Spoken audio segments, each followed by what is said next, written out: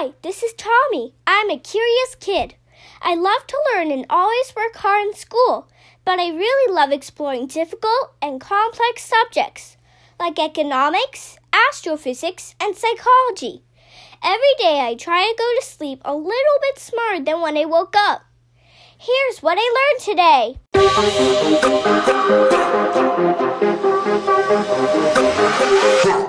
Hello everyone, and thanks for tuning in to episode 269 of the What I Learned Today podcast.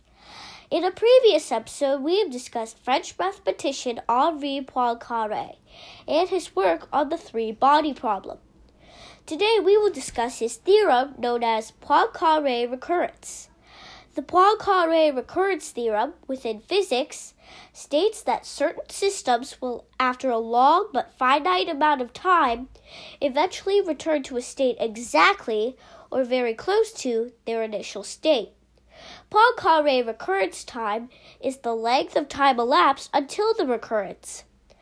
The amount of time may vary greatly depending on the initial state and the required degree of closeness.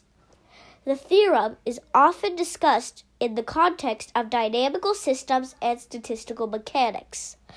The results of the theorem are subject to some constraints, such as all particles must be bound to a finite volume.